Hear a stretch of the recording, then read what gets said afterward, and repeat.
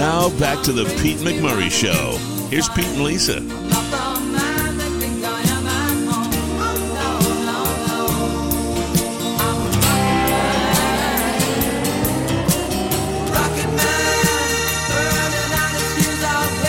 Chinese spy balloons, weather balloons, unidentified objects shot out of the sky by the federal government. Seems odd that the government really hasn't explained what they shot down. We wanted to get on an expert to see if any of these could possibly be UFOs. Our guest is an astrophysicist and UFO expert. He is one of the main speakers at the upcoming Alien Con. It is Dr. Travis Taylor. Thank you so much for joining us. Hey, thanks for having me. So you've been doing this for 35 years. What exactly have you been studying?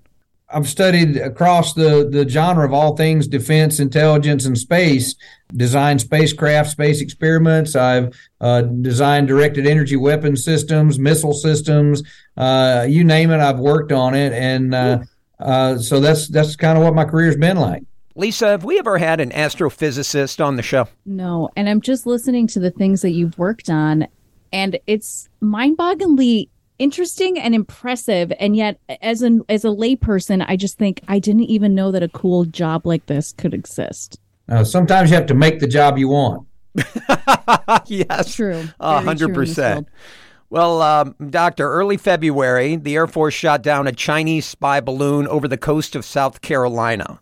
President Biden made that order. Debris from the wreckage was recovered and sent to an FBI laboratory. Have you heard anything about the debris?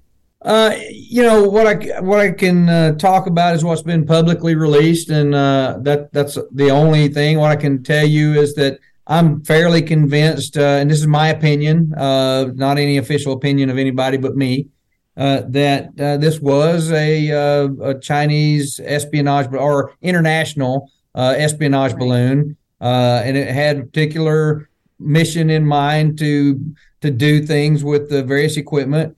Now, the others that were shot down, I don't think that we have enough information on what they were. They could have been experimental balloons. They could have been weather balloons. They could have been hobby balloons. But I don't think that really is pertinent to the UAP aspect. I don't think we ever thought they were. Maybe very initially we didn't know what they were because, you had the 2-star general from NORAD say we can't rule out extraterrestrials at this time. Right. Think about how amazing that is that we have a general saying that. Right. Well, they shot down 4 more in 3 days. So you don't think any of those were UFOs? No, I'm fairly convinced they were not. And I have a suspicion that this was sort of a political grandstanding to say, hey, look, we didn't shoot this one down for so long, and all of our constituents were upset about it, so we're going to shoot down a bunch more and show you we can. And I think that's what a lot of it was. I tell you what, I hope it's not. Yeah. And I'm real concerned about this. Okay. That this is an attempt to put back the genie into the bottle of the UAP UFO phenomena and say, oh, look, it was all balloons all this time, and now we can see there's balloons everywhere, and they're not really any UFOs, which we know is nonsense. The data that we have seen come out recently in the last couple of years tells us that that's absolutely not the case. How many claims of UFOs that you investigate actually are phenomenon that you feel are valid, that you can't describe? It really is unidentified and something legit and not just somebody claiming like Bigfoot's in the air with a paraglider. Yeah, well, I can tell you that from 2019 to 2022, while I was the chief scientist of the UAP task force for the Department of Defense, that we looked into 144 cases. And we chose those 144 cases because they were specifically in military zones, and the witnesses and instruments and data were from military equipment. And because that had high confidence of being able to get to the bottom of where it came from, we knew somebody hadn't been messing around with the data, and we knew it was protected. And of those 144 cases, we were only able to determine what one of them actually was. Wow. So there were 143 that showed capabilities that seemed to be outside of anything that looked like an aircraft or something conventional.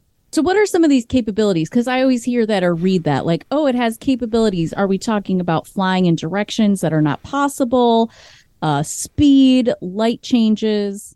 Yeah, so there's a little bit of all of that. One thing that's a telltale sign is there are no exhaust being emanated from these objects. And, all of the aircraft and spacecraft known to man actually have to fly with the Newton's third law. They have to throw mass out the back of it so it goes the other way, right? And we see no exhaust, no mass being thrown out the rear of these things, and so they appear to be propellantless. That's the first thing, the first big clue. And then a lot of them will sit dead still in high winds. We have no aircraft that can do that. Balloons can't do that either, by the way. No. And we also see them make maneuvers into the high winds at G rates that would rip the wings off or kill the pilots. So that's certainly something else that we can't do. So those are the kinds of things we look for. We're talking with astrophysicist and UFO expert Dr. Travis Taylor. Have you ever had a wow moment where someone calls something in or you get a report and you say, oh, my God, wow? Well, my personal wow moments are, I've spent the last 4 summers out at the Skinwalker Ranch in Utah and have seen objects and things that we've captured with different sensors and videos, and I can't explain them at all. And I sit there with my jaw dropped and saying, wow, look at that. Most of the time I say, what the crap? That ranch is something else. All of the things going on there, from the energy underground to the animals dying to the things in the sky, it is a whole lot going on. Yeah, it's a bizarre phenomena conglomeration all in one location. And it's what we like to say, it's an active laboratory to look for these phenomena and try to find answer, of what it is. Well, how do you explain that area? There is no explanation. I have no explanation at all. All I know is you're the astrophysicist. Right? You got to have some type of explanation. You just don't. No, what I have is data we've measured, and we know that certain things happen, but we can only speculate as to what the cause is at this point. We don't have enough data to give us any idea. You can speculate it's a wormhole opening up a portal to somewhere, a spacecraft flying through with warp drive, some crashed ancient alien spacecraft in the mesa. But all those are pure speculation and no scientific way to prove it. And I like to stay with the hard science of, okay, when we see them, we measure this. When we see them, this happens. That's what we have to do. Between the 1950s, which seemed to be the first huge rush of people interested in UFOs, and now, what are the advancements in technology that make your ability to study these things so much more influential? Yeah, well, actually, there's been many waves of UFO sightings all the way back into 4,500 years ago, and throughout time. And there's been even in the 1500s, there was a newspaper drawing of things flying over Nuremberg. But the 50s, you're right, there was a big wave. And then now suddenly there seems to be, again, it could be what we call sensor bias. Now everybody walking around has a high definition camera and sensor in their pocket. Yes. And that wasn't available in 1950. Mm-hmm. And so now we have plenty of sensors. They could have always been here. And now we just have more sensors to detect them and find them. We also have weather radars covering the globe that we didn't have. We have spy satellites and private commercial satellites that everybody can get imagery from, right? So there's a whole new technology available to everybody to look for things. And so I think maybe that's why people are seeing more of them now than we tended to in 1950. But these changes are also making it easier for you to study these phenomenon, correct? Oh, yes, absolutely. And that's one of the things I say about Skinwalker Ranch when Bigelow and their team owned it back in the 90s, early 2000s. The technology then that wasn't available that we have today. And in fact, I talked to one of the scientists. They wanted to get an object, a particular piece of equipment. It was going to cost about $250,000 for them to get and put on the ranch. And we can buy them for $50 now. And we've bought many of them and have them all over the place. Wow. So that's just, technology has made things easier. How did Skinwalker Ranch get the name?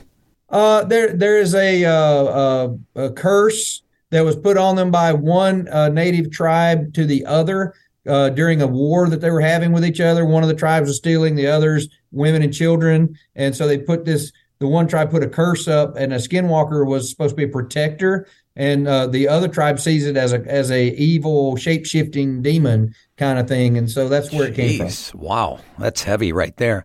The New York Times had an article that said many UFO reports are just spy drones or airborne trash. Is that true?